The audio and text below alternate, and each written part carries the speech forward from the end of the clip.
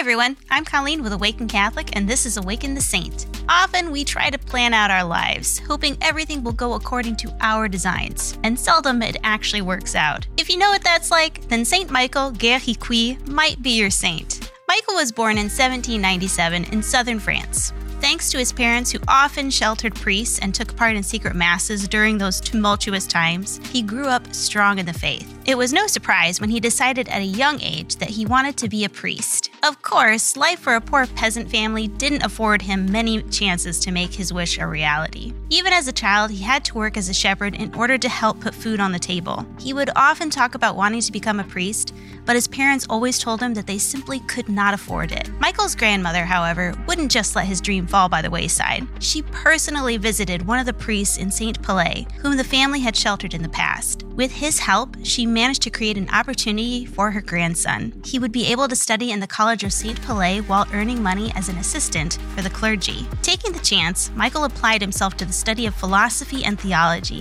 and by 1823, he was ordained a priest. His first assignment was to assist the pastor of Cambo, who was ill and unable to attend to all of his duties. Here, he rose above his task and accomplished more than anyone expected of him. He renewed the faith of the populace, encouraged more frequent communion, and combated the heresy of Jansenism. He was so honest and passionate that even those whom he argued with came to respect him.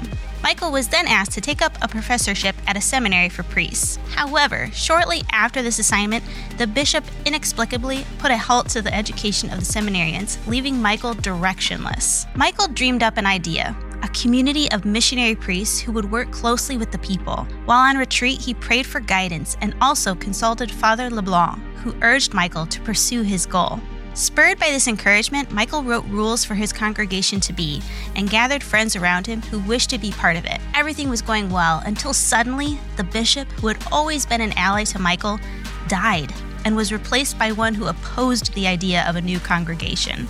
The new bishop shut down Michael's activities, confining him to the diocese and imposing harsh revisions on the constitution he had written up. Though it pained him, Michael remained obedient to his superior. Regrettably, he would die in 1863, unable to see his plans take shape. But 14 years after his death, the Society of Priests of the Sacred Heart of Bethlehem was approved, and its rules preserved as Michael had originally envisioned. Everyone gets discouraged when their hopes are foiled, and Michael would surely understand that suffering. But in those times, we can ask ourselves, is it better for things to go our way or God's way? Sometimes what initially looks like a failure turns out to be just a change in direction. Saint Michael Garicoïts, pray for us. Thank you for tuning in to Awaken the Saint.